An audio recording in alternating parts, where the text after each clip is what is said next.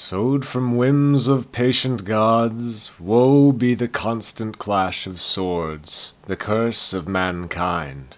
In their swinging, these puppets will know but unrelenting death.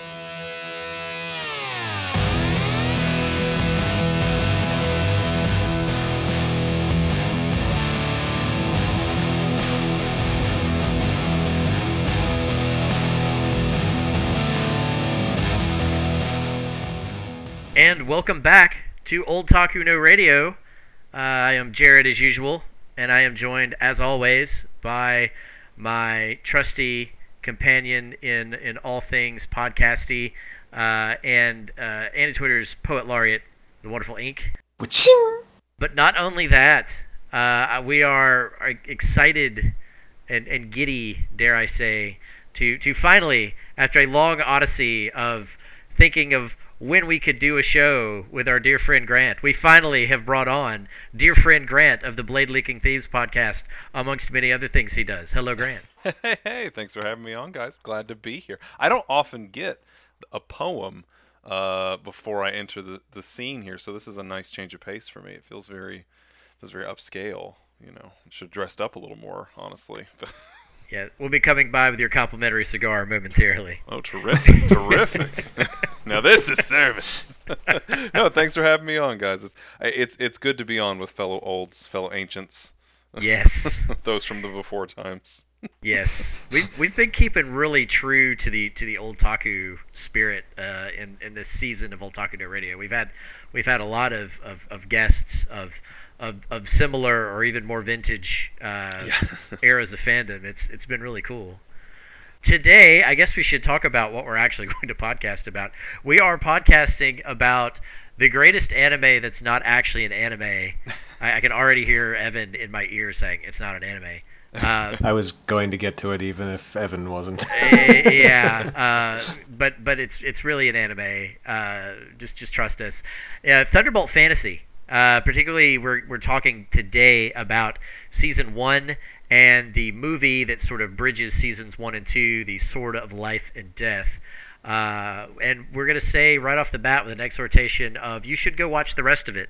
And I haven't watched it all yet. I'm not caught up all the way up on it, but was very excited to get back into it. That's actually a pretty strong case for it being anime, because not having time to watch it is pretty much one of the key elements of being an anime. So Evan's going to have trouble getting around that. I mean, that's, startling evidence. Your move, Minto. But it's not animated. I mean, I guess one could say that it's super marionation, or perhaps tokusatsu, to use a term some fans might be closer with. But really, it's magic in the artistic sense. It is light and sound and joy. It's everything I want in life. And it's worth a mention. There's an episode 0, if you watch this through Crunchyroll, and that episode 0 is actually just a trip through the director's fascination with puppetry, and I think that there's Hotegeki, which was that Eastern art of puppetry that's like sort of at home in Taiwan right now. Yeah. And how much Urobuchi just fell in love with that and the magic of it, like Grant said. So yeah, it's perfect. And Tokusatsu is right along with those lines, but yeah, not animated. So except for the CG special effects. Yeah. There's maybe your bridge. Ink, tell us about Thunderbolt Fantasy in 500 words or less. Luckily enough, I happen to have a 500-word essay here. I saw that. So there's this brother and sister, and they're guardians of a mystical sword, and they're attacked and almost defeated entirely by goons of a mystical sword enthusiast. And due to a debt incurred by the presence of one coincidental umbrella and the delivery of a divine guilt trip, a wandering swordsman comes across the wounded sister, who is now mourning her brother who died during that battle, and vows to protect her. And since she holds half of the key needed to unlock the sword she vowed to protect, and will be constantly hunted for it, and because one man is not allowed to own all the fancy swords, a small group of eclectic characters assembles a slightly larger group of eclectic characters to withstand the trials of the path to the collector's castle, retrieve the missing piece, and defeat the thief. And there you have it. Yeah, this is this is such a neat fantasy story. But before we dive too much deeper into that, let's take a moment to thank our wonderful patrons who have graciously partaken of giving us money and sing their praises. And so we would like to welcome 2 new patrons this month. One being Dr. Glendale. Thank you, Doctor. And thank you, Doctor. All Geeks Considered, the podcast, which absolutely go listen to All Geeks Considered.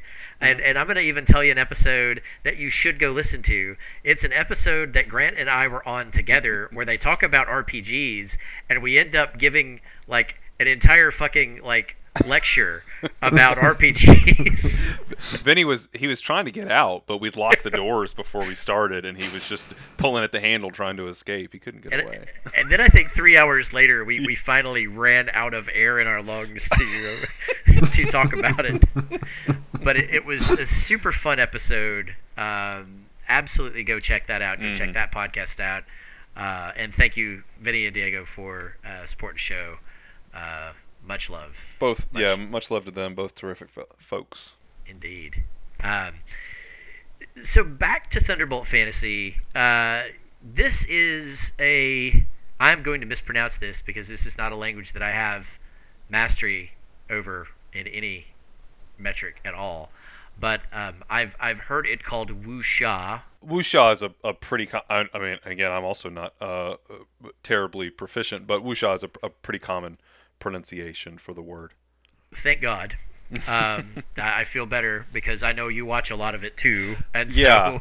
So It's not I'm an amateur enthusiast. I'm always, as in everything, not an expert, but really excited to talk about it and learn as much as I can about it. And I think wuxia is a pretty accurate description of where this would fall, based on my limited knowledge. And I wouldn't consider it that. There's a few ways you could kind of quibble, and this is one of those things where what makes something high fantasy or low fantasy, and be well, you can get into semantics and hair splitting and all that kind of all day. But I think wuxia is a pretty accurate descriptor for this, based on what it's about and what it does. And for those of the audience who don't know what wuxia is, what is wuxia?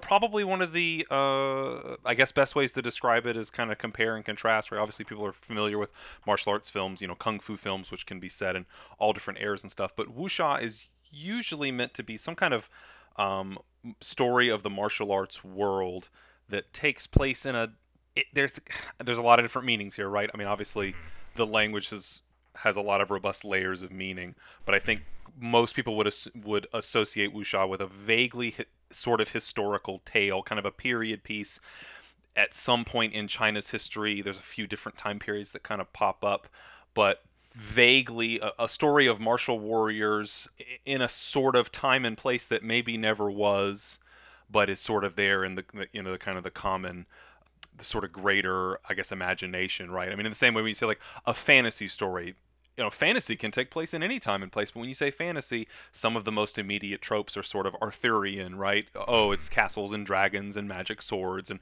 there's certain tropes that pop up quite frequently when someone says that, and you usually have to use, that doesn't mean that's all it can be, but those are very frequent. So I think wuxia is generally a story of martial warriors who there's a couple different translations, but they're basically kind of knights errant or martial heroes who are, I guess the key is that they're not really a part of, or the majority of them are not really a part of the sort of established society, if you will. They don't, these aren't, I mean, you obviously have government officials and you have soldiers and you have all these people who are a part of, they play a role, but the primary antagonists and protagonists and so forth are usually people who are kind of on the edge of society, I would say. It's usually translated as martial world or the martial arts world, but there's a particular word, the Zhenghu, which is it technically means of the rivers and lakes, but it doesn't what it really, it's kind of like when someone says, oh, this is a movie about the criminal underworld. Like when I say the word underworld, you already kind of have this image of like, gangsters and people who like they're on the outskirts of society, and it like bleeds over into regular society, but it's, it kind of operates under its own rules and own codes, and there's some people there that, maybe there's some expected norms, but you never know what's going to happen and all that. Like obviously the Jong-Hu is not inherently a criminal thing like criminal underworld, but in the same sense that it kind of evokes this space that's not part of polite society, although there's some overlap, and it's just kind of this world of these various martial arts practitioners and the drama that arises between them. And there's a few other ways you could kind of go with it in terms of the scale, but wuxia usually being about these martial heroes and the hard decisions that they have to make, and the pursuit of objects of power and things like that.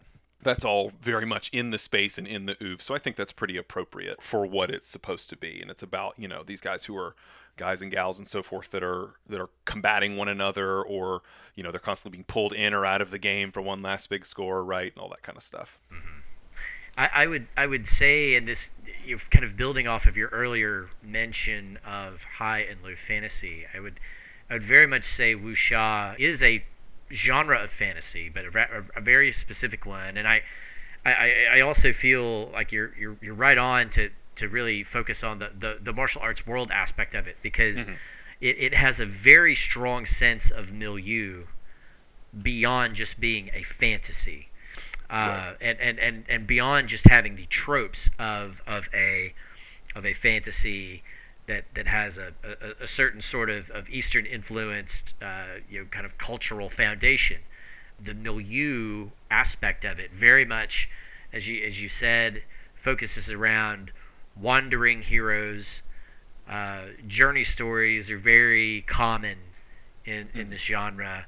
There is some, it's not really, well, sometimes there is explicit magic, but it's, a lot of times you're seeing, people performing heroic feats of skill akin to what you would see, I think, if you looked at like the Greek tales of Greek heroes, where they don't necessarily do obviously magical things, but they do things that are far surpassing the capabilities of what your average human or even an expert human would be able to do, because it's just sort of an exaggerated or heightened sort of sense of skill or athleticism. Yeah, no, definitely agreed. And I think there's the overlap, and this is where it gets into the hazy area of where do you really split, say, like, if you want to call wuxia low fantasy, quote unquote, and there's a sort of the higher fantasy, if you will, of xianxia, and like that's a really sort of just a loose comparison to use terms that most folks probably know, like low and high fantasy and stuff. Mm-hmm. But like, a lot of it is rooted in sort of the modern tropes around kind of Taoist principles and kind of religious teachings, and involving internal cultivation, right, and creating sort of basically internal magic, if you will, to do things that a normal person may not be able to do. Usually it's about the pursuit of immortality, right? Yeah. And that's really where I think works that are very explicitly xianxia, like go to like just some, I guess I would make the comparison like how Dragon Ball starts at a certain place, and then the scale gets bigger, and then by like Super and GT you're battling, corrupted gods and like existentially like concepts, right? You're not even battling the martial artist from the school down the street anymore. It's the scale has become something else entirely. And there's a similar kind of progression there, and that is similarly a cultivation story at its core. But I think that I think a good comparison is that, a lot of what we would consider to be the visual signifiers of magic in sort of fantasy that the audience may be more familiar with, right? Oh, like Gandalf has like a staff and like a book, right? Or wizards go and read ancient scrolls, or they use magic potions and stuff like that. Like the certain visual signifiers you would see from other forms of what a lot of the audience might consider quote-unquote magic. There's just different visual signifiers here. And a lot of times in the sort of more Western, European version of fantasy, if you will, there's often this distinction between like a martial warrior like Conan or Hercules or something versus a wizard. Arthur and Merlin, you wouldn't see Merlin wield a sword like that. Like there's this kind of there's this separation between these two ideas, like might and magic being sort of either antagonistic or you don't really cross the streams, as it were.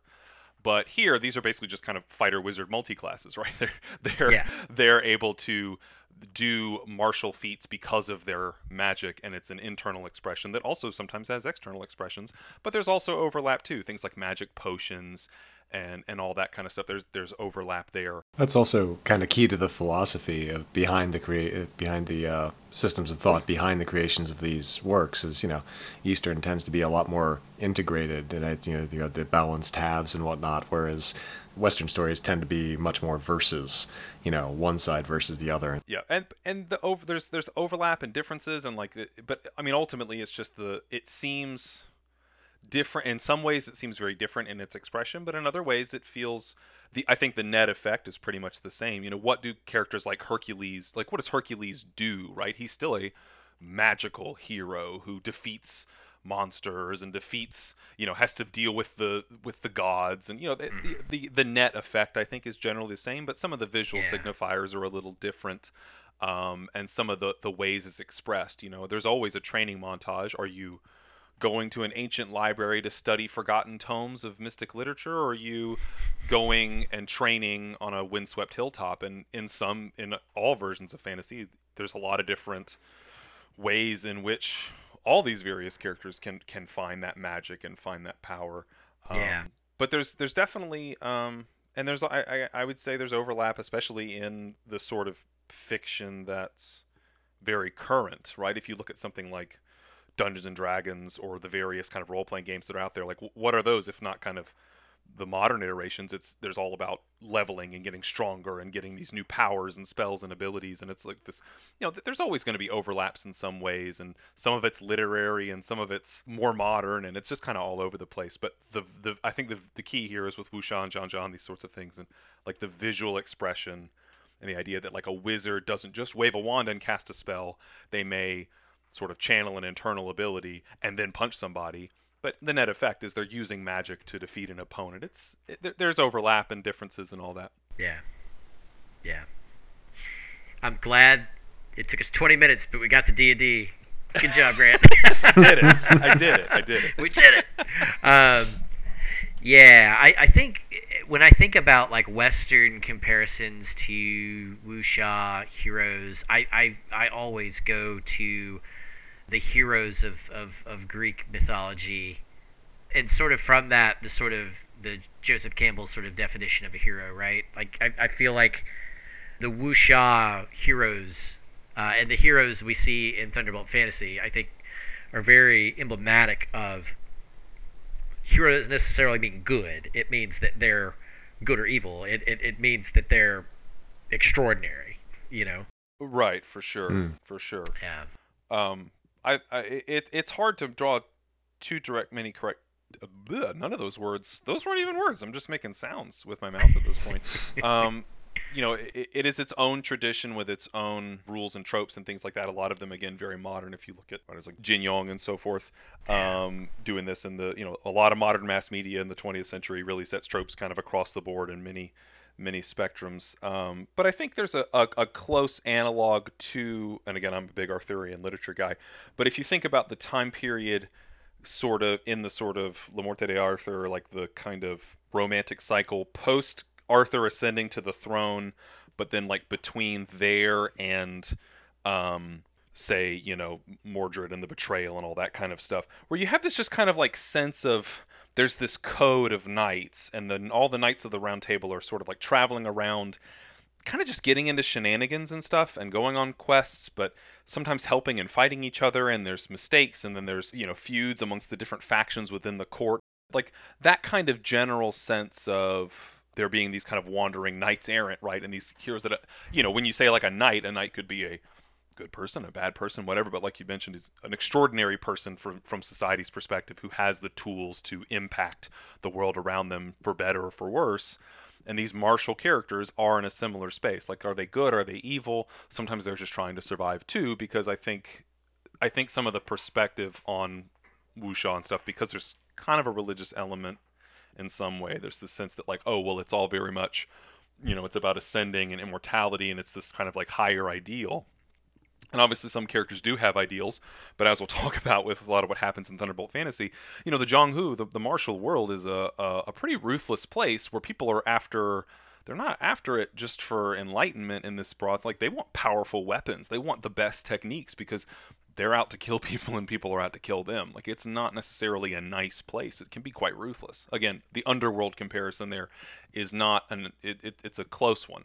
Right, there's a sense of danger to everything you do. Nobody's really ever safe. Yeah, I think that's really interesting. And as I was thinking about fantasy novels that channel some of this, channel's a funny word to use, given what I'm about to mention, but the Wheel of Time, I think, is a series that reflects a lot of Eastern concepts in a similar way, and a lot of the characters there have these sort of extraordinary heroic qualities, even if they're not necessarily good guys. And that's, if you haven't heard of the Wheel of Time, or if you haven't experienced it, you will, because it's coming to a screen near you very soon. But how long is that going to take? My goodness. Oh God! At least it's all the way written. Thank God. So, yeah, that's true. You so can say that about some fantasy series, right? Ooh, rip.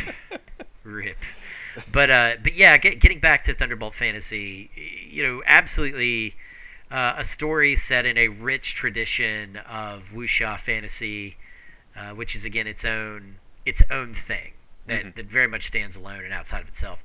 One of the other things that I love about this show, that so much so that I made a bullet point of it, and this is one of my driving in the car moments, is the extraordinarily stylized and beautiful look of these puppets. And I would say that I feel like, and I don't know if this is explicit, but there's a very Visual Kei inspired kind of design of these puppets, because Visual Kei being a musical movement from the late 80s and 90s, where you have really lots of very androgynous hair metal looking type people with elaborate costumes and fantastic hair. And that's essentially what you have in Thunderbolt Fantasy.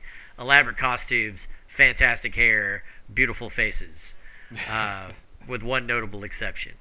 But yeah, that was one of the things that struck me about the puppets too. I was like, man, I feel like so many of these puppets just really look like they should be in Malice Miser something. And how they get treated too. Like, they're literally thrown around the set.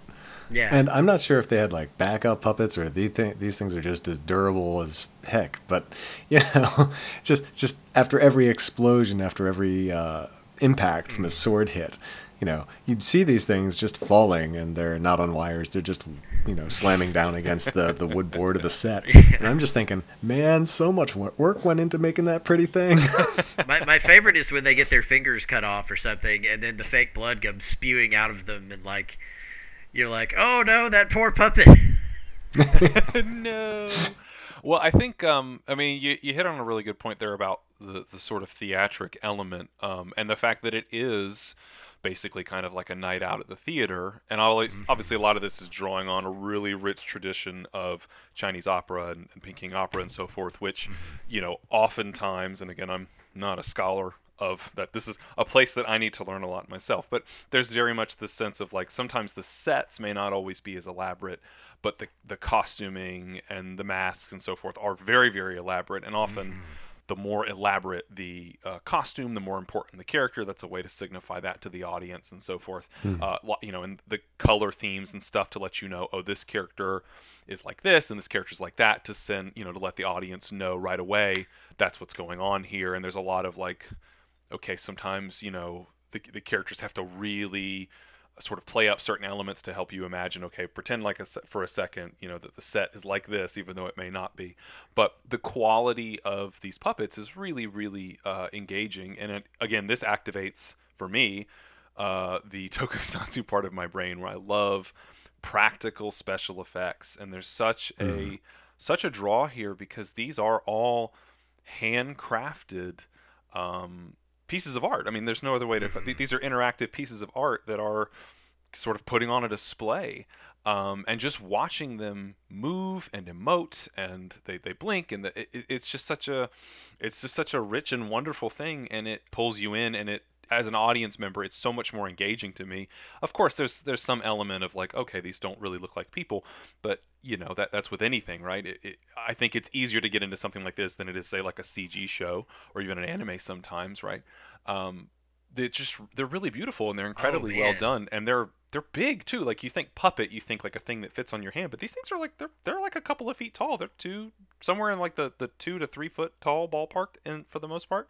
Yeah. And they're all handmade, and they do get roughed up quite a bit. I'm sure there are like quote unquote stunt doubles. I mean, that's usually how it works in, like, when Toei does tokusatsu productions and stuff. They have like, here's the really nice suit that we use for when we first introduced the suit, and we got to have the excellent close-up so that you know what the toy looks like when you go to buy it. But then there's also like the stunt guy's suit that's maybe not quite as detailed, because we're throwing him off a motorcycle and blowing up a building behind him in 10 minutes.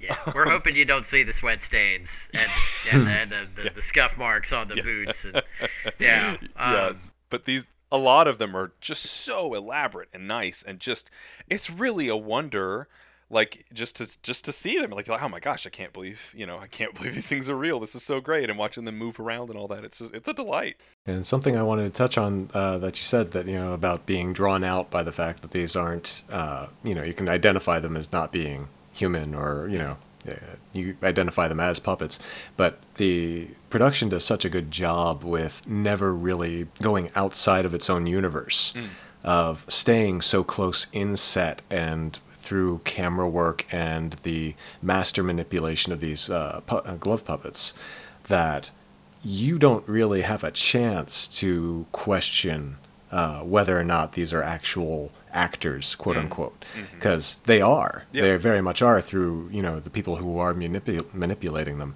But because of the quality of production, you're never outside of the story. Like, they did a really good job of never causing flukes to say, hey, that's part of our world, not that one. Even watching this a second time, I was struck by how transparent the puppetry was to me in delivering the story and the characters.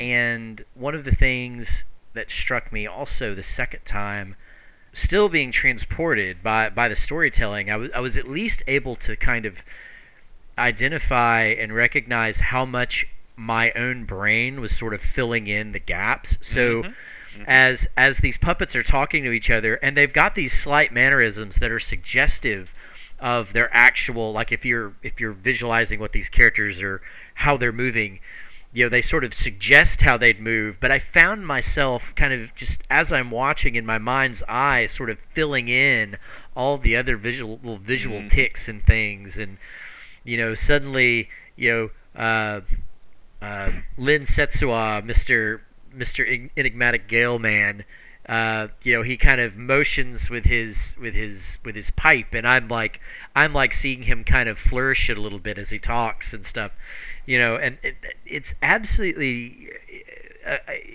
just more in that sense, to me, more engaging than most cartoons that I see, to keep it broad and not just specifically pick on anime. But like, there was a level of transportation with this story that goes beyond what I normally see, and I think that's because of something of the visceral nature of the puppets. It makes it more like a stage play, as Grant, as you had alluded to earlier with the Peking opera reference. And the beauty of practical effects is that obviously it's not quote unquote real, but you never, like, when a puppet moves and their hair moves, or their the jewels on their wrist dangle, or when they, like, the way the flow of their cloak and things like that, that's all real. Like, the world does all that, right? You don't have to have animators do that. So they can, even though obviously there's a lot of skill in creating and sort of manufacturing the puppet, if you will, and then obviously you have to be trained to move it. But like, there's something of you don't have to animate every cell necessarily, and you don't have to worry about like the physics of how something looks, because it's all literally real. So it looks and feels real in its, even though it is surreal. And it, just like with something like, say, and this is the power of puppetry writ large, right? Like our brains naturally fill in the gaps. It's no different than when you read manga or comics or something, and panel to panel, your brain is providing, like your imagination provides that connective tissue. And in fact, it's not only so it'll be really good at it, and oftentimes you won't even realize you're doing it, but it may actually be a better and more profound effect than actually seeing it fully animated, because seeing it animated, you can pick out flaws and things like that, but like because you're filling in the gaps yourself with the best your imagination has to offer, it actually ends up probably being better on the net. Yeah, I absolutely think it's so. Yeah, this is actually my one qualm with the puppet design, is the fact that their mouths move, but their mouths don't move well. And like, I'm not expecting these guys to be, doing like a kids puppet show where the mouths are actually matching the words and whatnot. But at times they just kind of looked like fish in an aquarium, and they'd just sort of be bobbing with their lips and not entire sentences spoken without their lips moving, and then all of a sudden they'd move like a couple times, and I'm just like, they could have just had the thing sealed shut and it would have been the exact same story. Once again, we enter into the realm of tokusatsu arguments where it's like, do you like monsters that have the rubber mouths that move up and down like these puppets do, or do you like a completely just blank face that never moves? And this is an age-old battle. I personally like the little movements, and I understand it can take you out of it, but like, to get the full, say, like on the Muppets or something, when they have, or Sesame Street or something, like they have full mouth articulation and stuff, but that's because it's where all the effort is going, is making it look like they're really talking, right? There's obviously sacrificing that to have much more acrobatic and sort of physically dynamic puppets, so the mouths have to be somewhat limited because there's just not enough space for a full hand to go up there. I personally like the little mouth movements, but that I know that's just that may just be me.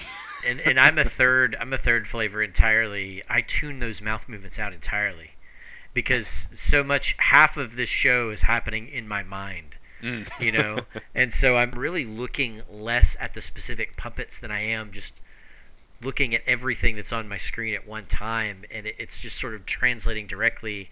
It really feels the same as reading to me. Yeah, it's a really similar vibe. Like reading a novel. And in essence, you are, because the characterization. Good God, why can't I speak? You transferred your mouth movement disease to me, Grant. The characterization, we'll go with that, is entirely from the story, and you can project that on the characters. So that totally fits in with what you were saying, Jared, and also with what Grant was saying. But yeah, it was my backwards compliment to the story itself that the worst of it is this minimal mouth movement, because it just breaks that projection.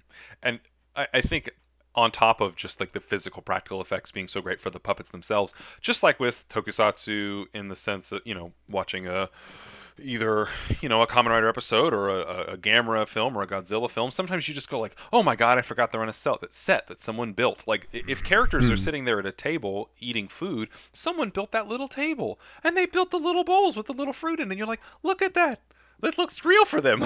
And your mind immediately, even sometimes you just wonder, I wonder about the craft that went into making this little house for these like 2-foot tall puppets, how do they make the sets work in such a way that it feels like the puppets are running around, like you feel like, okay, they're running around on solid ground, but clearly they have to have spaces for the puppeteers to move around and do what they have to do. Like, your mind can fall back to appreciating just the craft of doing it, right? It's similar to watching those like behind the scenes where they do, like, for Dagobah in Empire Strikes Back, and it's like, okay, well, Luke and this puppet are interacting, and you see like the set for the swamp and how they had to build all that to make that possible, and it's so fascinating, almost more so than anything that's happening in the text, right? It's just like, this is such a cool way to make this happen. And you also start to appreciate in all those scenes, like all the banners and the backdrops and the towns, like even the side characters and stuff. This is where animation would be easier. Drawing a side character is a little bit easier than building a puppet for one scene, right? But they still did, and so when you have that, I think like depth of like a kind of a rich textured backdrop for all these scenes, whether it's the sets, the movement of the grass, the dirt, or just characters in town moving around, giving the feel of like a living world. You're just like, wow, people made all of that. That's so impressive, and that's so. What a cool, like what dedication to craft and creating this sense of verisimilitude. It's really, really impressive. It really is.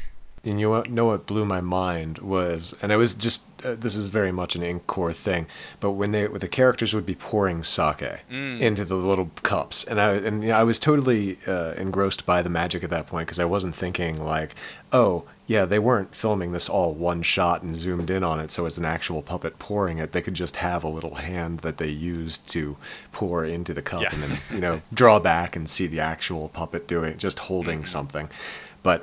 In that moment, like, that puppet was pouring that drink. That's how realistic it looked. So, yeah. Yeah, no doubt. It's so great. I love it. And I do like that you don't, some of the animation tricks that are often used, I say tricks, it's a tool to speed up production under, grueling production schedules. I don't want to act like it's a cheat, but sometimes when you have characters in anime talking or something like that, or in a traditional animated feature or something, it's like you have to do certain camera angles, or, oh, this shot is over their shoulder, or, oh, their face is covered by a fan or something, so that you can kind of buy yourself time to not have any movement there for a bit. Like, okay, we're going to really slow pan here. This is going to buy us some time before another scene we have to animate that will require more time and effort and energy. But here, the puppets built, you can just have them, just waving their arms all around and they can be as animated as you want because the puppet's done. There's no cost there, right? They don't have to be still. They can move. Now, obviously, the fight scene choreography and so forth, and making sure, like you're saying, making the choreography believable in the sense of like, could you really believe this is someone's not just waving their hand around, like can you believe this is a character pouring a drink for themselves or whatever? Like, that takes skill and effort too, and time and reshoots, I'm sure. But there's less of an overhead of like, once the character's built, there's no additional cost to animate necessarily. You can do all kinds of things with them. So the show, even if there's lots of long-winded discussions between characters, it always feels pretty lively. Like, there are never really any slow scenes, I would say. It does, and I think that organic movement is part of how it keeps you drawn in. Mm-hmm. That and just the clever way that they tell their story. One of the things that struck me is how much I enjoyed the Sword in Life and Death movie. Seeing that moment where, and for the most part, I hear the Japanese. I'll kind of pre-answering one of our questions, but I hear the Japanese names in the dialogue, and so I gravitate towards calling characters by those names, but I don't remember all of the names. But Setsumusho and Lin Setsuwa, when they're at that tournament, for the big sword convention tournament, basically. The sword convention. Sword-Con. Yeah. Like that whole tale of, this is why Setsumusho's so fucking pissed at Lin for like that he would just basically murder anybody in his path. The most goth of all of our goth boys in that show. Even those sort of quote-unquote side stories, I thought, were really engaging, and it's really cool to be able to see them use the puppets that kind of get written off in the story, because in the main story. So I just thought I think that's just a really good point that you raise, and to me, what that movie sort of exemplifies that to a degree. For sure. I thought the movie actually eclipsed the first season. I enjoyed watching the first season happen. I didn't like the story kind of at all. It just seemed rote and, fairly common. I mean, it was an enjoyable fantasy story. I'm not a huge fantasy person, as Jared knows. Oh no. Just reality for me, thanks. No. Like I was an English major in college, so I did the whole, hero's journey bit, like overdone way too much. So watching this again just brought me back to a time in my life when I really hated reading everything that was brought in front of me. But spoken like a true editor. Yeah. It it was done well. It was enjoyable to watch happen because of the craft, like we've gone over. But it was also believably told, and the episodes go by really quickly because they are engaging. Mm-hmm. But as far as stories, like as I could note the beats as they happened, which is why I love the structure of the movie so much, because it's kind of like 2 episodes. You get the backstory with Screaming Phoenix Killer and Enigmatic Gale, and then you get this excellent side story, which is a recap episode. It's the best recap episode ever, and it's a fake Edgeless Blade recounting exaggerated tales of the Edgeless Blade to the real Edgeless Blade, and I thought that was phenomenally done. I was laughing at every turn. Well, and you bring up an important point, that the first season feels kind of rote, and then it feels like it really gets good with the movie and the follow-ups and so forth. And there's an important, I guess, element to talk about here. So we mentioned that Gen Urobuchi is the writer here, and this company, though, Peely, the sort of the glove puppetry company that does this, they've been at this for quite some time, and they're sort of they have a long-running fantasy series with many seasons and so forth. But Thunderbolt Fantasy is kind of a side project that is, like, I've not seen a whole lot of Peely. I know it is, like, loosely, kind of vaguely, sort of, it's its own thing, but it could be connected or whatever. But it's meant to be kind of an entry point thing. And like any good soap opera or any good drama, initially you may not necessarily, it has to start kind of simple. It has to start kind of basic. Or, you talk to somebody who's a fan of wrestling and you watch a couple episodes, you're like, I don't really, it's just people coming in and out and they're beating each other up and who cares? But you stick with it long enough and the interpersonal drama starts to really take off when you actually get a grasp of who the main players are, and then you start to realize the drama between them, and then you're like, oh no, he didn't. No, she didn't do that to him. No wonder he's so mad. Now the plot doesn't even matter, right? You're hooked into those character stories, and that's the real grip. And I think like the first film, the second season, and the second film. I haven't watched the third season yet, but the films and the second, like as you have more time with these characters and understand the drama between them, that's when you're in it, man. That's like But the first season is a little rote, right? It's like we're collecting some magic swords, and you don't really get too much plot, it's just kind of they're wandering around and fighting, and there's some zombie stuff here and cool stuff is happening, but you're like, I like the characters, but it feels a little light on the ground in terms of the plotting, but they're building that kind of background knowledge and that familiarity so that when the drama starts coming in, you're hooked. You're so hooked. You'll watch an hour-long movie about one purple-haired puppet, and you're like, oh, I get it. I totally get it now. It's that kind of thing. Yeah, without giving away the farm on, because I've seen the first part of the second season, but without giving away too much about that, they sure do make sure the geography of this fantasy world and how there's this big desert between these two nations that are separated by this further impediment, the Demon Spine Mountains.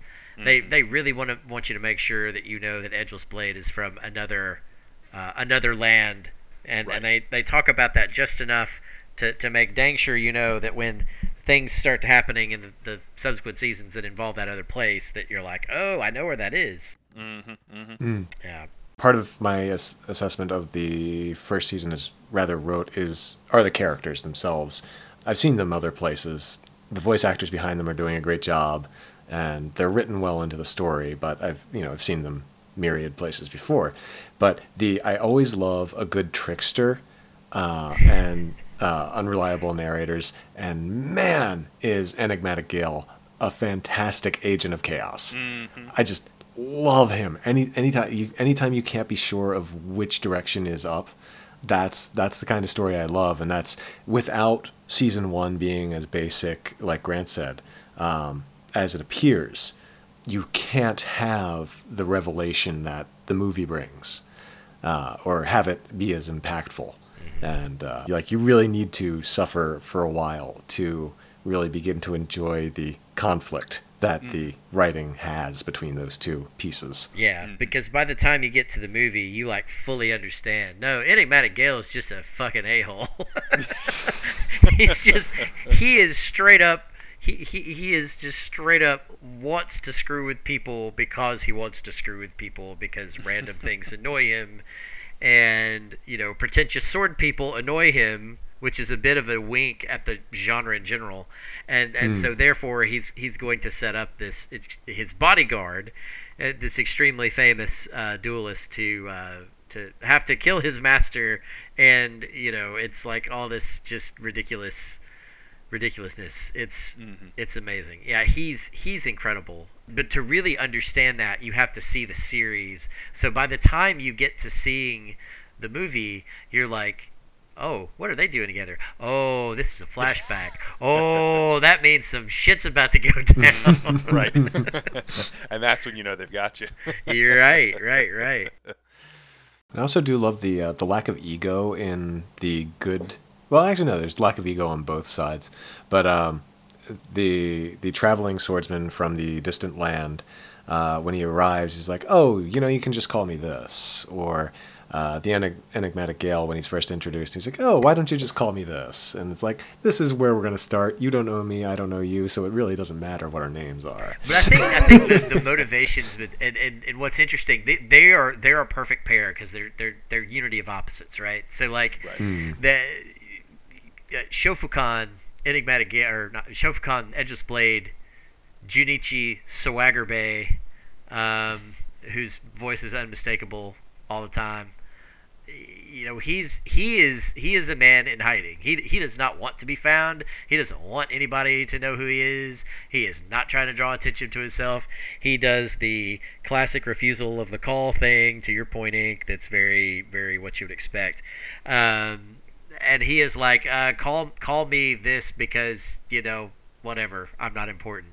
And then enigmatic Gale, Lin Setsuwa, is very much a call me this because knowing who I actually am would be detrimental, and I'm actually kind of a legendary trickster. So let's just let me give you an alias, and let me charm you into thinking that's exactly what you should call me, because I'm just trying to help because I'm a nice guy. That contrast of why they do it, it's just so brilliant. Yeah, and I think this really speaks to the understanding the Zhonghu as this sort of ruthless place. Like, why is one person so eager to help in this martial world? They may not actually have your best intentions in mind. And this other character who seems cynical and like they don't want to help anyone, maybe they just realize the stakes. And there's again, you got to be real careful with who's too eager to help. And reading characters one way versus another, and that slow kind of unrolling and unraveling of the layers of a character's backstory and the things they've been through and all that, and the stakes that are there in this world. You got to be careful. Friends close, enemies closer, all that stuff, and all that subtext is there. And just really, these two leads are just they're terrific to watch, and all the other characters that they pull in. And it's about reputation and the names you go by and other people assuming your identity. All that stuff is part of the tropes and the language of the genre. And it's really it's just fun to watch, and it's great to see. So what else do we want to say, broad strokes, about the show before we start getting into question time? I guess I would just say that this is a really great entry point, I think, if you are perhaps interested in a variety of things, like watching, wuxia. I mean, there are so many dramas and long form series and stuff out right now that are easy to access. I'm watching Word of Honor right now. Oh yeah, I haven't started that yet, but it's in my queue to watch. I'm like very excited. It's so good. I'm like 5 episodes in. I'm eating it up. I'm eating it up with this fork and a spoon. I'm loving it. So there's a lot of stuff out there. Like, if you kind of want to dip your toes into that, I know how it is for everybody, right? Like, I know how it gets. You're like, I'm into anime, and there's already too much. I already can't keep up. I can't get into another thing with all this stuff where I don't even what's good. I don't have time to keep up with it. How do I figure out what's good? Like, would you even like these kind of long form martial arts stories and stuff like that? I think this is a pretty, a 13 episode series with these, with the engaging hook of its puppets. I think is a fun way to just, hey, this will be a novel thing. I'll try it out, see if do I like practical special effects? is that a draw for me? Do I like these stories about martial heroes and things like that? And if you just want a good, fun story with, I think something we haven't mentioned, really engaging martial arts, like the fight scenes and the fight choreography is really good. It's not, it's not just dull, and it's not. It doesn't fall into a category of, I guess sometimes in these sort of fantastic, people with magical powers fighting each other type stuff, they're not just throwing big fireballs at each other and standing still. There's a lot of movement, and there's a lot of kind of kinetic elements to it. There's a lot of engaging swordplay and fun fight choreography that makes it really, really fun to watch. Fight choreography with puppets. I mean, with puppets. It's really impressive. You wouldn't think it would be like that cool to watch, but it's actually really, really fucking cool to watch. Yeah. Ironically, when they're moving really fast and engaging in martial arts, I think it's actually even easier to believe they're real people than sometimes when they're standing still or not moving enough. Like you almost have less time to register. Like, wait, that's a puppet. Yeah, no, totally. Like the fighting feels like the most real, even though they have glowing magic auras and are flying through the air. Somehow they just seem like real people on a set doing choreography, because that's basically what they are, right? Just kind of one step removed. But that's all really engaging and fun and exciting. There's a really good fights no matter how you cut them. So all that stuff is there and makes for really engaging watch that I think can lead to further stuff that you might enjoy. Or it could just be like a short, like, hey, I'm going to pop in. I don't need to know anything about this stuff. I watched a couple episodes. This seems neat. It's not for me. That's fine too. Like, there's really no, you're not on the hook for anything. But I think it can hook you into a couple other genres if you're not careful. Yeah. Hank, what did you have? I was just going to say, I'm going to mention something that I don't think any of us has really brought up yet, is the fact that this is a funny show. Yes. Like, it has a lot of comedy in it. Mm-hmm. And that goes a long way in making this palatable to somebody who may be, encountering it for the first time, like Grant said, or, totally antagonistic towards watching anything with puppets. It's not a comedy, but it knows how to use it. Mm-hmm. And it made the whole thing a very enjoyable watch. All I'm gonna say is watch the damn show. It's really good. I've been jumping up and down about it for years now, talking about how good it is. So please watch it if you haven't already, and if you have watched it already, then let us know what you think about what we've talked about via all of the different ways to reach us, which we will talk about later. But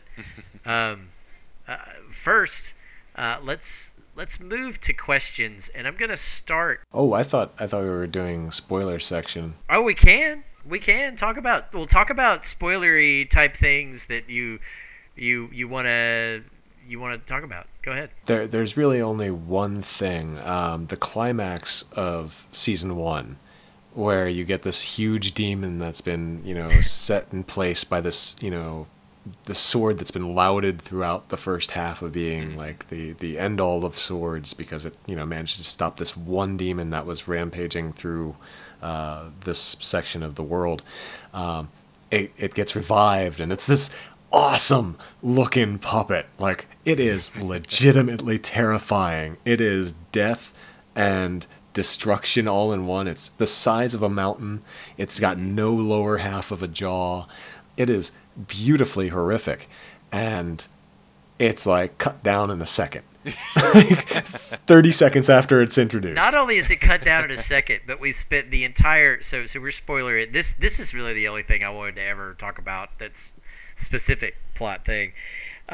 We spend the entire series, the entire first season, trying to stop Bet's 10 guy, super pretty evil man, Bones of Creation, from putting together the sword. And then we have the demon, and it's like the worst thing ever. And Edge's Blade, Shofukan, he's like, hey, I got it. Just hang on a minute. And he walks up to this demon, and it's like, which of my 24 fucking swords that I have that are just like this sword that I just saw get destroyed, which of these 24 swords do I want to kill you with? Oh, it's going to be this pretty crystal one. Let's do that one. Okay, and you're dead. Which you could draw out a metaphor for that, saying, you know, that which we value can be pretty plain, right? That which we guard with our lives could be very commonplace to someone else. It's all relative. Yeah. Right. I think it's just a really good hook too. Obviously, like, magic items are important in fantasy of all stripes, and sometimes they're, you know, symbols of terrible evil, right? The one ring that must be destroyed and is simply too powerful to use. Or sometimes it's a symbol of power and authority, right? The sword from the stone or what have you. All over the place. But it's a really neat hook. A lot of times you have this in Wuxia and Zhangzhou, the pursuit of these magic items and who can get to them first, right? It's chasing for the Dragon Balls. It's Word of Honor, what I'm watching right now. The whole thing is getting the glazed armor, which unlocks this ancient armory that can, you know, will give you unlimited power. So it's the pursuit of this magic item, or what are these items that have to be assembled. But to have a character who's pursuing them to sort of take them out of the pool, if you will, is it's a fun twist. Like, no, I'm collecting them, but I'm trying to keep this out of people's hands, right? Because people don't need to have these. So, slight segue. You just told me that Word of Honor's plot is Fatal Fury, the motion picture. Yes, it's a pretty similar crossover there. Now, nobody sings "Oh Angel," but there's some really great songs in Word of Honor anyway, so I highly recommend it. Oh my God! Know what I'm doing after this. Yeah. And then just on a pure, like, visceral level, like, in the sense that just in the same way that the characters have really ornamented and, like, really, really lavish costumes, these are really cool swords. And I mean that, like, capital KEWL, cool. These are cool looking swords, the kind that I would draw on my notebook paper when I was supposed to be taking notes in class. Like, here's a super cool sword, and what if it had, like, a dragon head, you know, like that kind of, just, like, these swords are outrageously cool looking. And I love them on that pure level. The designs are completely over the top. This isn't just like, oh, it's a cool sword with maybe like a gold hilt. Oh, magic. Like, no, these things are like intense. These are magical items in a fantasy setting of the best kind. I love them. I think one other thing that's tangential to the point, the reveal about Edgeless Blade having like an entire crate full of magic swords to kill and banish demons with, is the other big established point of this first season is skill with swordsmanship is a really big deal, and it's very important, and to the bad guy it's the most important thing. And he finally corners the trickster, the enigmatic Gale, and he's like, ha ha, your trickery won't save you now, because I'm a master swordsman. And the enigmatic Gale goes, it just so happens I got really bored because mastering swordsmanship completely and perfectly, that's so like 10 years ago, man. But I'll humor you. Why not? And he just wipes the floor with the bad guy, who wiped the floor with the deadliest assassin in the land, right? Who was the bodyguard to Enigmatic Gale, who Enigmatic Gale just decided to mess with. It's just so ridiculous because, well, Enigmatic Gale is ridiculous. Yeah. I love that archetype, the sort of the cocky trickster and all that. It's great. Mm-hmm. Yeah, that's an actual god of swordplay. I would have liked to have seen him. Like, I understand, like, this is an ongoing series, so this actually couldn't have happened. But if this were a self-contained season 1 series, a single core show, I would have liked Enigmatic Gale to face some actual consequences for his actions, and this would tie into keeping that huge, beautifully horrific demon around a little longer. So, you know, say that actually does start to rampage the Earth. And granted, Enigmatic Gale doesn't really care about anyone except for himself and his own amusement. But maybe he starts to care after coming into contact with the consequences of the suffering caused by that demon being unleashed, because that's all on him. So, yeah, it's just something like that I would have liked to have seen. But the story continues, so... Yeah, and now it's kind of funny because as you get into... setting up for season 2, he's now going around. he's found a new target to pick on, and so now he's like, oh, this guy who's really, really amazing with swords, and he has a whole treasure trove full of swords like the one we just spent a whole season like keeping from being assembled. I'm going to just tell the whole world about him. I mean, he likes to keep it interesting, if nothing else. All right, so are we ready for questions now? Yeah, I'm ready. I think so. I'm going to start with a question from myself. Dramatic reveal. Yeah. The question askers. Yeah, taking a trickster's page here. This is totally unprecedented, Jared. But we had somebody ask about most kissable puppet. But who's your favorite character in the first season and in the movie? Or in the movie, I guess I could say. Ink, why don't you go first? I knew you were going to do that. So, from the series, definitely Enigmatic Gale, because I love Agents of Chaos. So, he's really what made the entire watch worth it. I love his selfishness. I loved his motivation, his joy in life, and I loved the effects that has on the story. For the movie, the fake edgeless blade, totally my favorite character. The entire thing. Like, if I had to rate both together, fake edgeless blade is the best character in that entire universe. Grant, how about you, man? So this is tough. I mean, first off, my heart always goes out to the goons, the mooks, the underdogs, blade-licking thief, and all that. So I have to give big props to the goon in like the first episode, who he needed to alert his lord, the evil antagonist of what was going on. So he cut off his own head and let that bird carry his head back to the fortress so that he could, like, through his eyes, the story could be told. Like, that, when he cuts his head off and his head flies in the air off like a high pressure bloodstream, you're in for like quality cinema. You're like, this is it. this I'm in for something good. You've got me. And so, like, props to that one goon puppet who did that. In terms of a slightly more established character, it's got to be Sha Wusheng, the Screaming Phoenix Killer. I mean, first off, Screaming Phoenix Killer, that's just A+++ branding. Amazing. What an amazing title to be known by. Super. I love his design, with the deep purple hair with the braids and the huge feathers, and then like the super deep cut shirt, and like he's running around killing people. He's got to take the cake, and the tragedy, and of course the movie as that extra layer onto his character. I love him. He's great. When every line you say could be something from a Bauhaus song, you really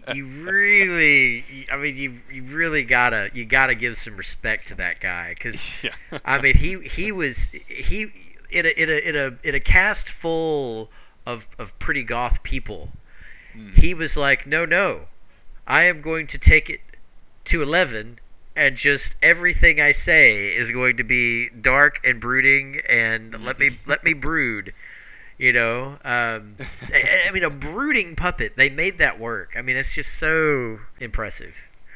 Resting brood face. He's got it. Resting brood face. Absolutely. I am brood. And I always love side characters anyway, just because, sometimes your leads have to be a little more, I wouldn't say generic, but you can't always lean into the characterization sometimes, because they have to keep propelling the story. They have to keep picking up the plot and moving it along. Yeah. And so sometimes Edgeless Blade and Enigmatic Gale, they kind of have to, you can't go all in on their stories, but with someone like Phoenix, the Screaming Phoenix Killer, you can just go all the way in. You can do the dramatic with him, because you don't necessarily have to keep him for the whole run, so I love him. He's definitely a terrific puppet, terrific character. Yeah. All day. I'm a sucker for these kinds of heroes. So Edgeless Blade is my favorite character. I love a reluctant hero, and he epitomizes a reluctant hero. I also like badass swordsmen who hate being badass swordsmen, and like, so they carry around wooden sticks that they then just annihilate people with like it's a sword. Right. It's the old Rurouni Kenshin fan in me, I guess. um, where they've become so powerful at swordsmanship that they now kind of have this kind of self-revulsion about what they are. So I really like him. I also really like the enigmatic Gale T though, because he's such a his lines are so good. He's got the best lines in the whole show, and the way that he twists things around, it's just brilliant. But if I got to pick one, it's probably gonna be the Edgeless Blade, because he in a lot of ways is sort of against type in a wuxia show, but he kind of isn't too, because there's usually that one main person. It's typically a dude, but there's like that one main person who's like not only incredibly competent warrior, but is also highly principled and is generally a nice person. There usually is one person like that in the show. So I kind of like that he is so starkly different from the rest of the cast. Mm-hmm. Can I also insert a question, an original question before our actual questions? Of course you can. Best death. And I'm going to go to Grant with this one. I don't know if I can top cutting off your own head to notify your lord through your corpse. That's such a good death. It's such a good death. I don't know. Like, that's... yeah, I really can't top that, no. Okay. Jared? I mean, it's a hell of a strong death. Yeah. So 2 votes? Mm-hmm. 2 votes for that, or you got something else? I mean, honestly, when I think about best death, that's immediately where I went. But I'm going to give it up to the goons that didn't even have any name, that, like, towards the end of the first season, where Edgeless Blade is like, or maybe it was in the movie, sort of Life and Death, where he's like, nah, fuck it, I got places to be, I got to deal with y'all people, and he's like literally exploding people. Like when he hits them, he's not even cutting, like they are just like bursting apart. Like that's those poor guys that are like Bones of Creation. He's already dead. Nah, we're gonna fight you anyway. Well, all right then. Let me send you out in style by blowing you up with my boken. You know. So that's probably the close second. But I mean, real talk, cutting off your own head, that's so strong.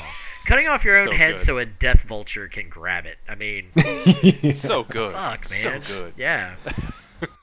Honestly, that was the first thing that made me perk up and just go, holy shit. Yeah. I'm telling you, that's when you know you're like, oh, wait, yeah, I'm in for something good. That's when you know. I almost wish that had happened, and the blood spray would have like spelled out written by Gen Urobuchi.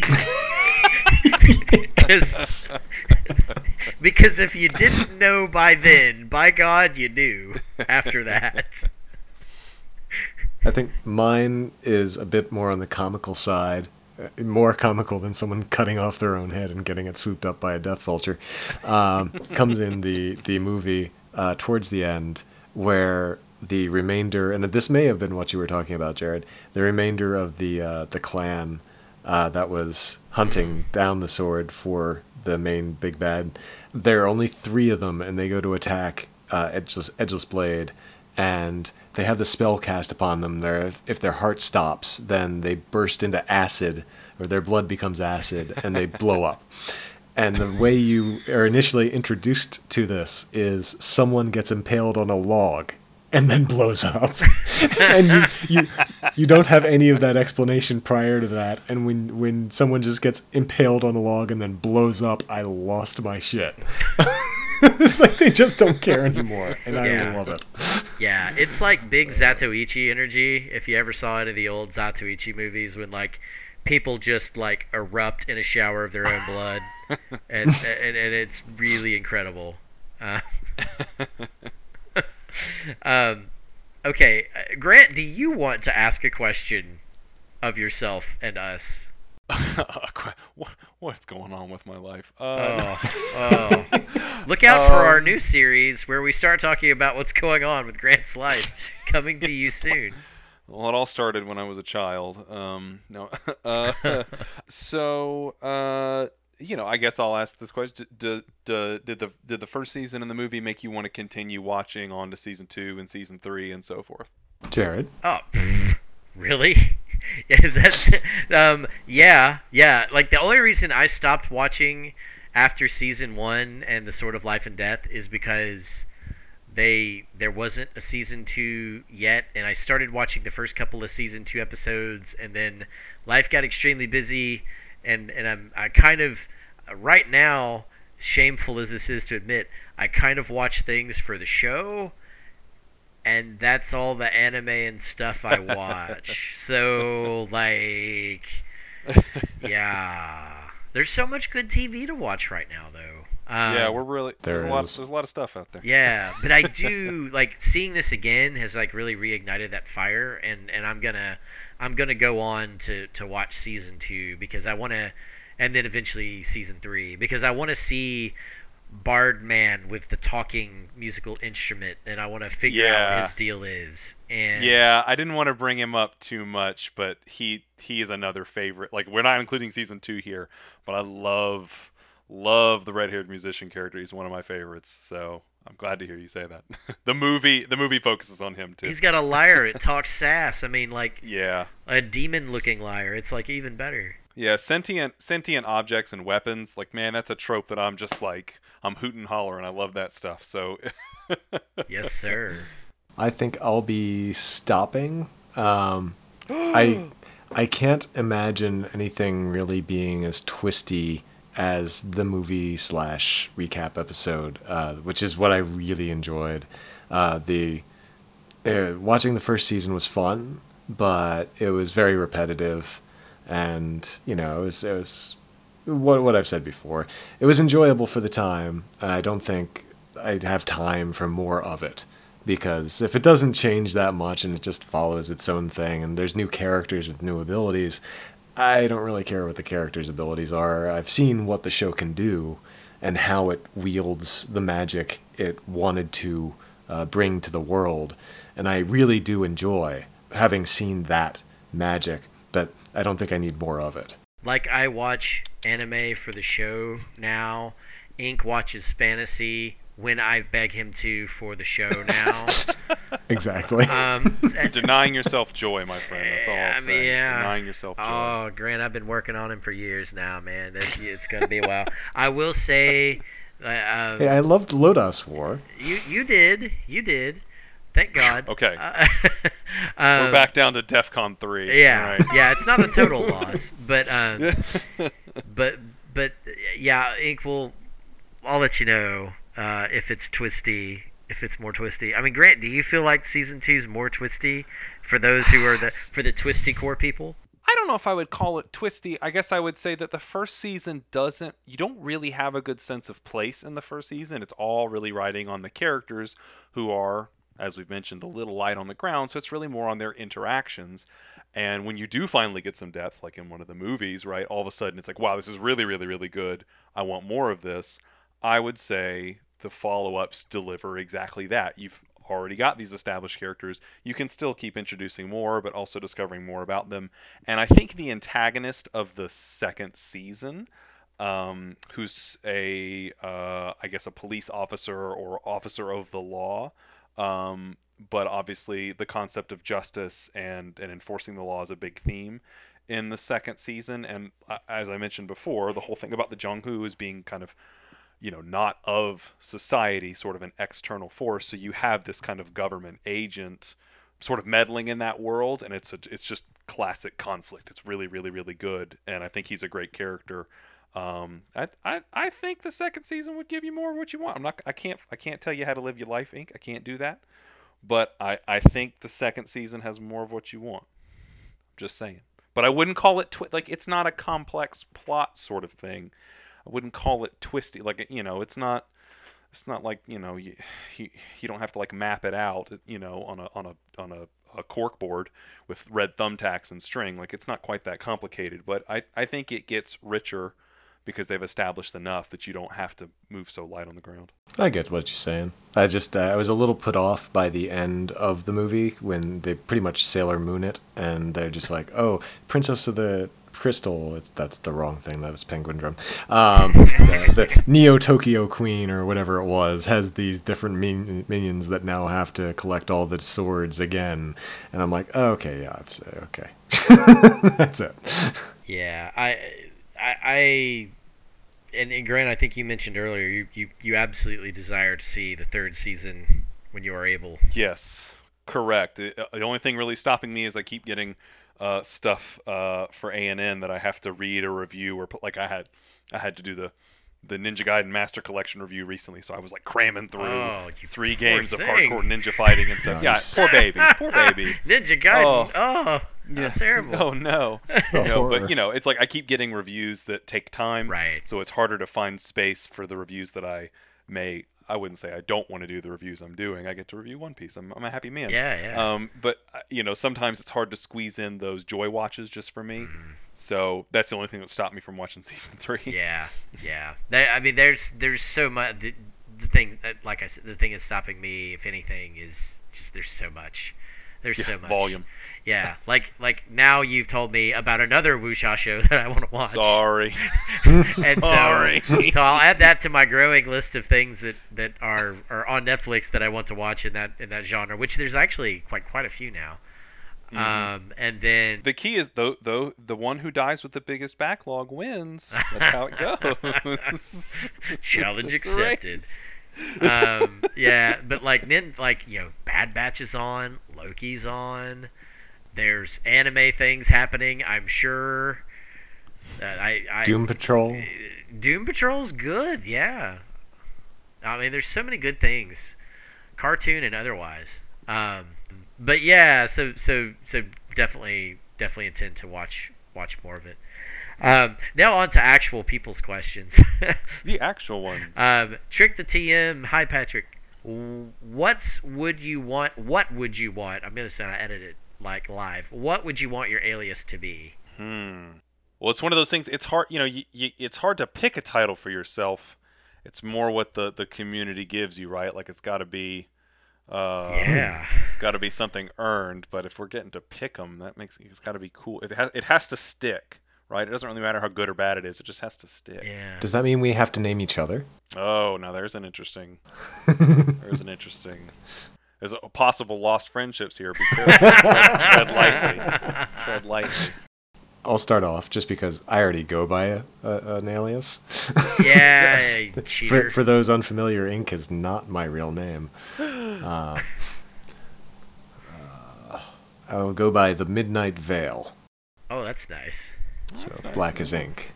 Okay. Oh, you actually put effort into that. I'm going to go with the Enthusiastic Cheese because those are the two things that I could put together in my mind the quickest. All right. I'm going to try to make one that has the right sort of verbal tempo and sounds imposing, but really isn't.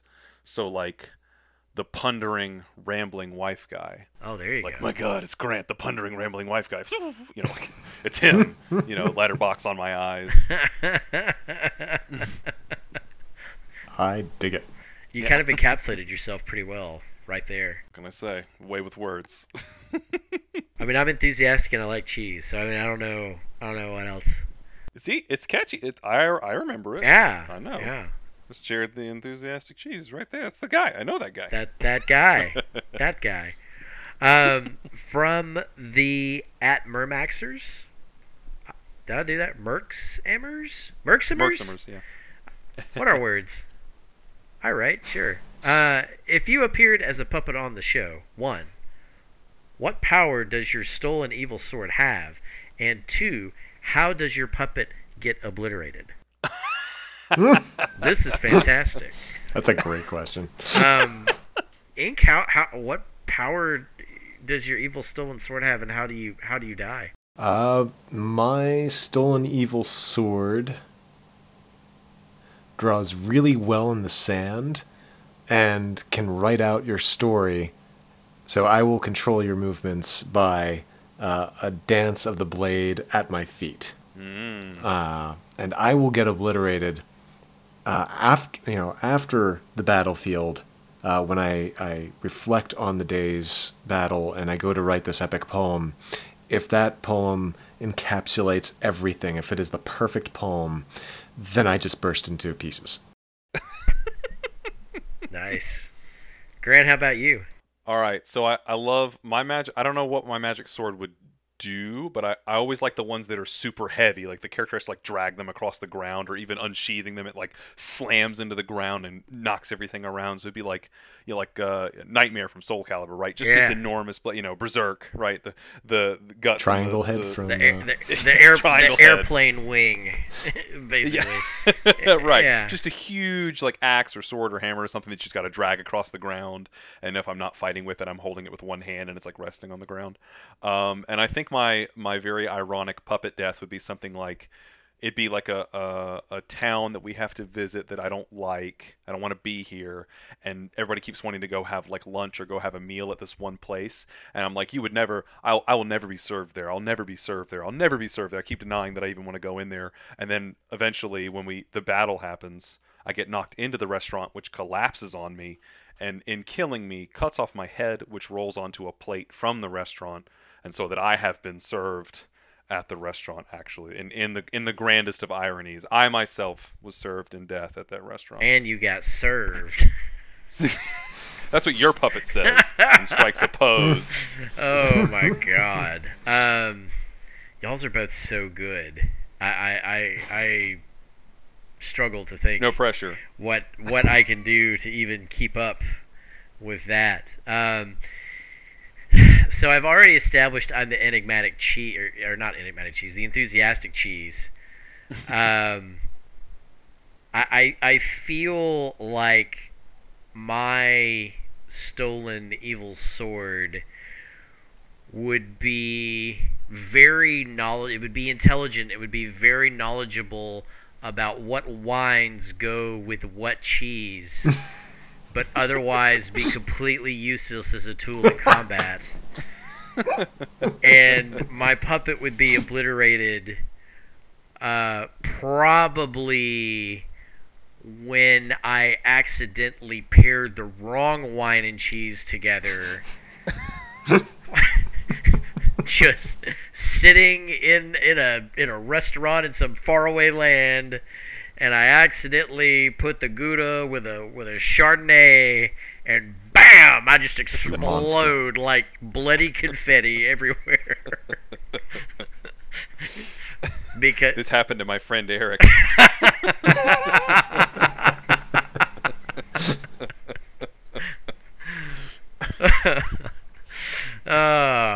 But I'm gonna have a dream about that happening to me. I'm sure of it now. From Alan Zabaro. Hi, Alan, who is A Zabaro on Twitter.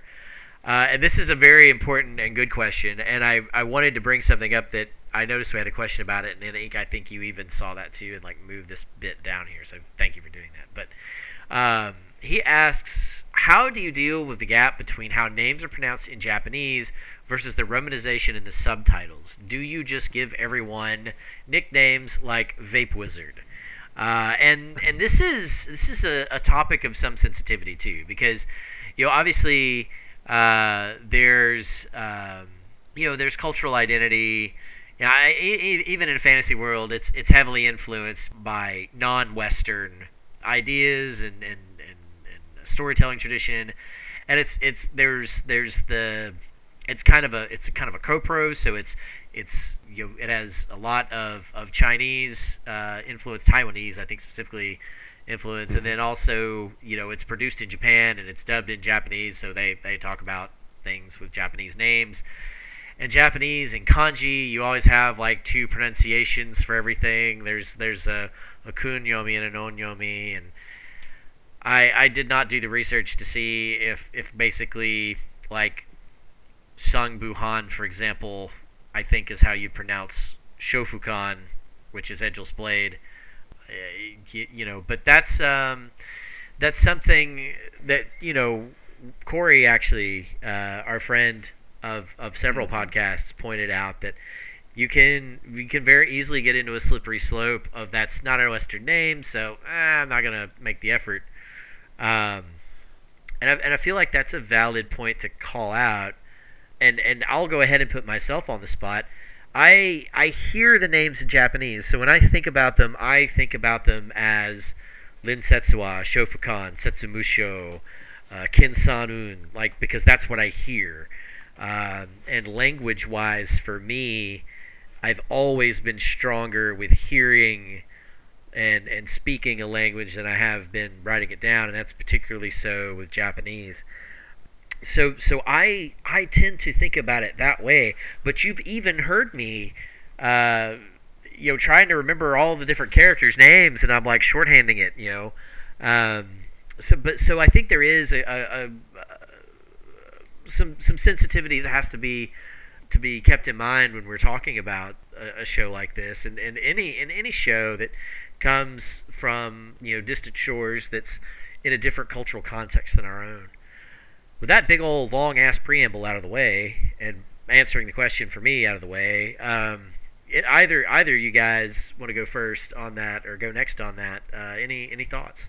Yeah, I mean, they're all definitely, co-sign everything that you're saying. We have to understand we're viewing, these sort of cultural storytelling traditions of another culture, and this is a co-production on top of that, and we just always have to be mindful of that. And we want to hopefully, we all want to try to engage with something as authentically as possible without purposefully distancing it or anything like that. Now, there's a really important piece of context that has specifically to do with Thunderbolt Fantasy that really does have to be addressed. And it's also easy to talk about, I think, a comparison point with another Peely work, and we'll mention that in a second. But essentially, here's what's happening. I mean, obviously, it's a Taiwanese company. It's a co-production with Japan as well. The version that you are watching when you, well, I say you, likely, especially those of us who are in the United States, right? Like when I go and I click Thunderbolt Fantasy, here is what I will see and hear. I'm seeing the puppet show, but I'm hearing the Japanese voice actors who are using the Japanese names and so on and so forth. But the subtitles themselves are still from the Taiwanese in the Chinese, right? So there is a discrepancy between, and obviously the names are slightly different. But also, you're not like, I know for myself, I don't speak any of these languages.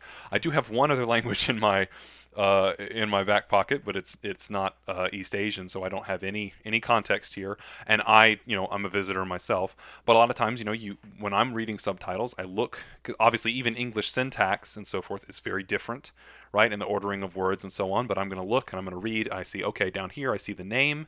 So I think I roughly know how that will sound, and then I'm listening to what the voice actors are saying so that I can hear how it's appropriately pronounced. I'm like, okay, so now I know what to listen for when they're speaking.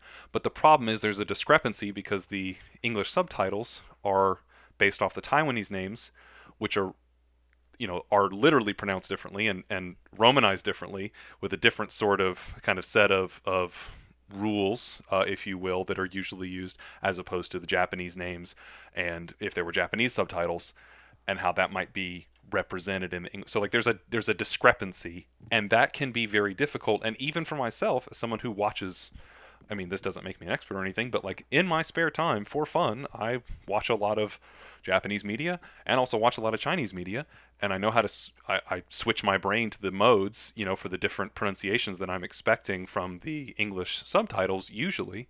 And this was a challenge for me because there was a discrepancy. Like my brain would kind of like click back every time. And I guess to offer a counterpoint where this, I shouldn't say counterpoint, but to sort of further underscore this issue, Peely, the company that does the puppet work here that we're talking about, again, I mentioned they have a long-running series other than Thunderbolt Fantasy. If you have Netflix in the U.S., you'll notice a very similar-looking show called Peely War of Dragons that's on Netflix. Now, this is actually sort of wouldn't call it a reboot. It's kind of like a remaster, if you will, a reshoot of the 6th season of that long-running series.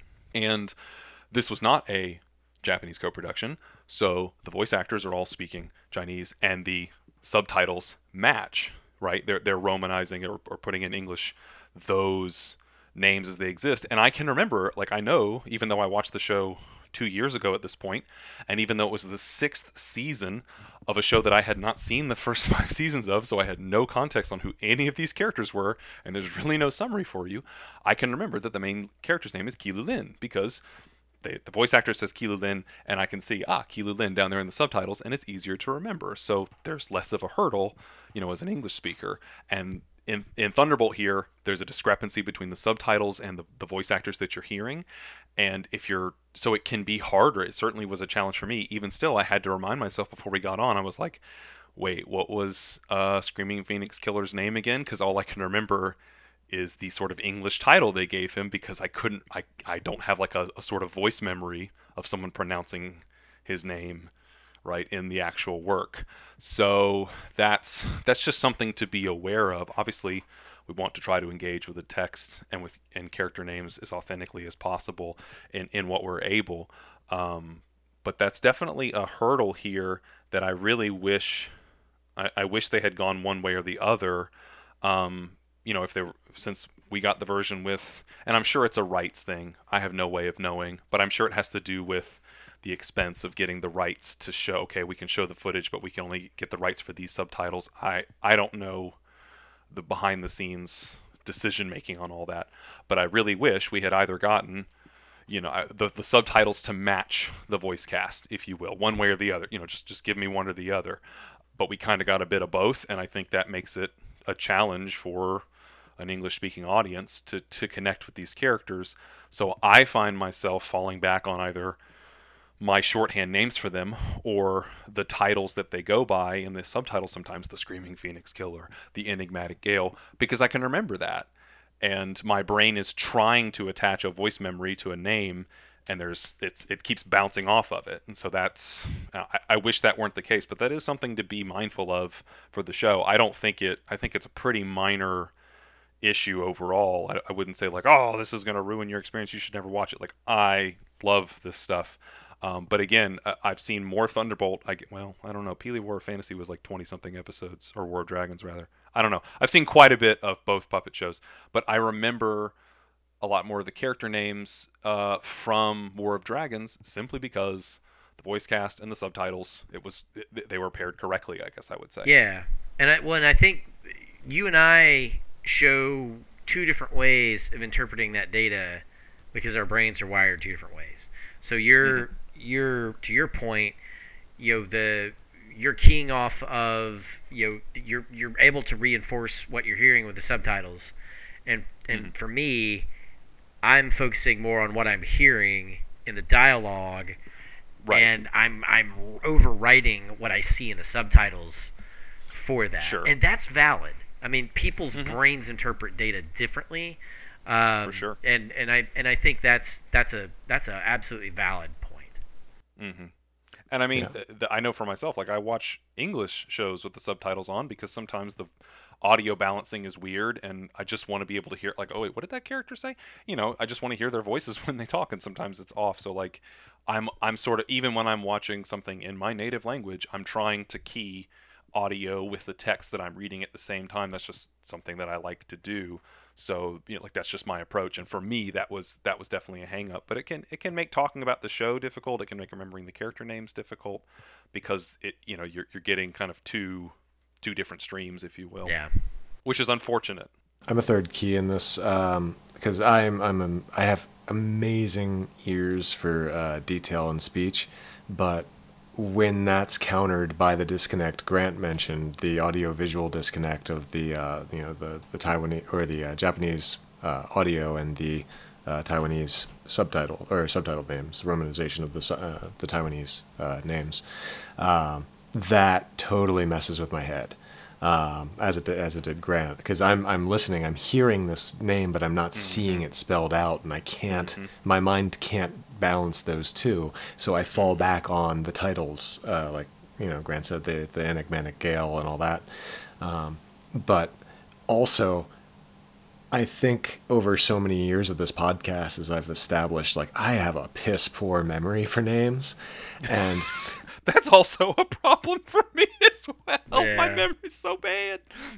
It's that, but like we consume so much of nowadays. Like the sheer catalog of the entire humanity's existence is so vast that unless I'm really connecting with a show, I'm not going to remember anything about these characters unless it's like really, really hitting me. Like I'm not going to, allot any storage space to character names I'm not going to think about after this podcast. So I will reduce them to character traits, and it's not because I'm trying to sideline the culture. It's just because that story didn't hit with me. So if I was really affected by that story, I would remember the names of the characters. And, in this case, it's a little more difficult because of that disconnect we've mentioned. But if something really hits, it doesn't matter what language it's in, because I'm going to remember that character for the impact they made, and for the story, the impact the story made. So it's not intentional. It is a kind of cultural erasure, but I also do it with English shows. Like I'll forget Bob. I'll forget Susan. It'll be, oh yeah, that chick with the green nose ring, or whatever. And so I do it across the board, and I know it has different implications with what you're watching and to other people who appreciate those stories. And I can only offer an apology and say, I've crossed midlife, and my memory isn't going to get better. I mean, that is legit true about you, Ink. You really don't remember names well, and Lord knows we've got the podcast evidence to prove it. Thank you, Susan. Now, another question from Nikki Enchilada, still a great Twitter handle. Who is the most kissable puppet? We saved our best question for last. I mean, the hard-hitting stuff. I mean, I know mine. I don't know about y'all, but it was the head that got severed after chopped. No, I have a rule now. Ever since Spring Break 2005, no more kissing this, decapitated heads. I'm past that phase in my life. Thank God. No, it's got to be Xinghai, the evil woman when they meet in the sort of like the Night Devil Forest. Yes. Is that what it's called? Yes. And she has the big horn. Like, look, the big horns. I'm a sucker for villainesses all day. She has the giant demon horns, the evil laugh. Like, come on. I never stood a chance. I never stood a chance. That is exactly my pick for all of those reasons. No, like that is, she is absolutely evil, unrepentantly so, and she dances around and summons undead. I mean, what's not to love about her? They do love to show her legs. Yes, they do. If she had a redemption arc, there would be less attraction there, to be perfectly honest. Like, she's just an outright villainess, and I'm like, madam. Yeah. I will be your skeleton. Yes. Like that's one where I almost wish we had like the anime character design, with all the legs and the dancing, but it's all good. I'm gonna go with the fake Edgeless Blade, because he has the big poofy cheeks, and he's like one of the few rounder characters in the show, and he's just extremely kissable. I just gotta say. I mean, he definitely looks like he's stored all of the nuts in his cheeks for winter. Yes. He is adorable in his hapless way. So, and I mean, honestly, we've got to give like an honorable mention to the enigmatic Gale, because look at how beautiful that man is. I mean, he's a pretty boy. Yeah, he's almost got that David Bowie kind of energy about him. He's just an extremely beautiful, like mysterious, dare we say, enigmatic scamp. Yes, the enigmatic scamp. The enigmatic scamp. That should be the enthusiastic scamp. Should have been mine. But now I've bound myself to an evil cheese and wine pairing sword. Yeah, with the enigmatic Gale, I think the thing is you just have to hope you're important enough to be tricked by him and need to be kissed. Like that's the it would almost be an honor. Yeah. Like, wow, he's really it's really important that he pulls a fast one over on me if I'm getting a smooch out of this. Like, man, I feel important. Yeah, yeah. Like if he's gonna punk you, you have arrived. Like you are somebody. If you're worth his time. Exactly. Like Zoidberg. Oh, to be tricked and kissed by the enigmatic Gale. What an honor. Like. Is it just me and not having watched Inuyasha for so long, or does he have like a Shishomaru vibe? Yeah, a little bit. Absolutely. Visually? A little bit. Absolutely. Yeah. The long white hair and the blue. Absolutely. Mm-hmm. Yeah. Oh, and now you can watch the Boruto Inuyasha. What's it called? Yashahime, right? Mm-hmm. Oh yeah, there's a follow-up now. Yeah, it's like Boruto, but Inuyasha. I just pissed off two different Inuyasha Shippuden, I believe. Inuyasha Shippuden. There we go. Send all your hate mail to evanminto@anagamers.com. I thought I had invoked their ire, but we're gonna go down on this ship together, man. I love it. No, that's good stuff. I really do want to watch that one day. So I guess we're coming to the end of things here. Grant, it would be remiss of us to not tell everybody where to find you, which is several places. Yeah, I do have my hands in a couple pots here. So yeah, my primary places you can find me. I'm on Twitter at @GrantTheThief. If you ever want to see me talking about just the most obnoxious nonsense, really. You can also find me on the Blade Licking Thieves. That's my podcast with a couple of buddies who we will once again be recording in real life again. Hallelujah.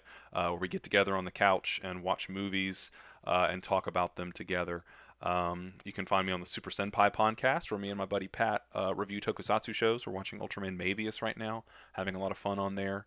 And you can find me writing for ANN. I am the One Piece review guy. I do the One Piece episode reviews and also other stuff. I'm doing Back Arrow right now. Occasionally I throw video games my way, and just whatever. I'm also, thankfully, praise be, I am reviewing the Fist of the North Star manga releases. And just very, very happy that I'm at that place. Oh my God, that's it's a good time to be alive. There was joy in my heart when I saw that news. I was like, oh my God, because I could imagine your absolute just glee. Finally, I've been praying without ceasing for so long. What a wild time we live nice. in. Yeah, it really is. Like, not only is it here, but it's got just a gorgeous hardcover release. Just all nothing cheap here. Like, it's getting the prestige treatment.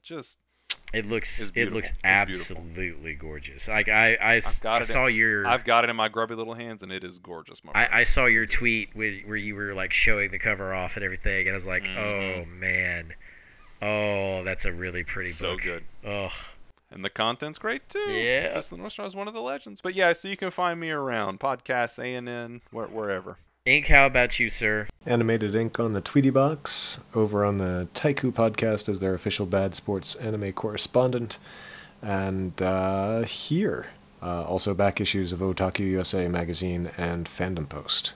I guess if you must find me, if you must, and you must, then here is primarily the best place, but also Twitter at JLaneNelson. Also on our Anagamers Discord, where we have a lively community there. I highly encourage you to come join that. Those are the best places to find me.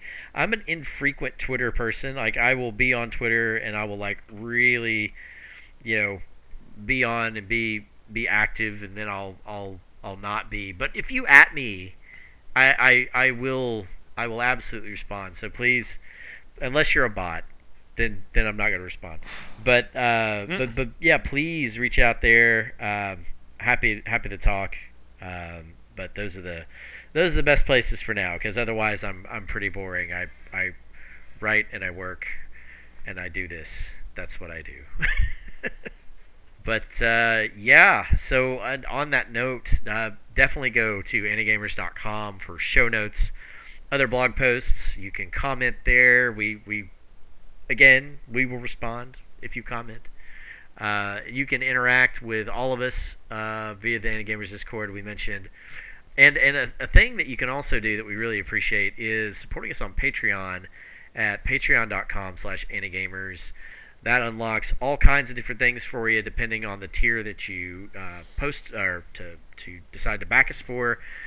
If you get the Content Respector tier, it gives you not only the priority question privileges you get at lower tiers, but you also get bonus articles, you get bonus podcasts. You'll get access to our Old Taku in Space miniseries on Space Brothers. You'll get access to our ongoing limited series, Old Taku on a Bender, where we talk about Avatar: The Last Airbender. And you'll get access. Bender. You guys. I know. You. Thank you. Yeah, that was all ink. I was banging my head against the wall trying to come up with something, and then it like our enlightenment nirvana hit him, and the rest was history. That's what made his puppet explode. Yeah. We'll talk about a bit of That was exactly it. limbs everywhere. That was exactly it. But definitely check that out. Lots of good content there. The Anagamers Book Club also there. David and Inaki cover light novels on that.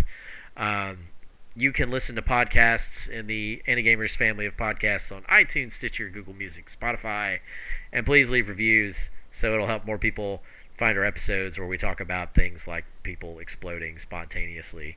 But for Grant, for Ink, for myself, thank you guys very much for listening, and we will see you next time.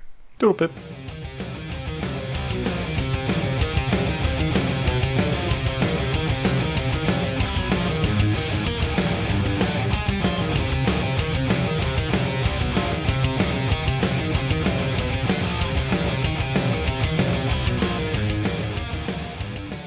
This is like when you get in somebody's car and they're like, I'm sorry for the mess. And you're like, you don't even know what I drive in. Like, don't apologize. Like, it's filthy in here.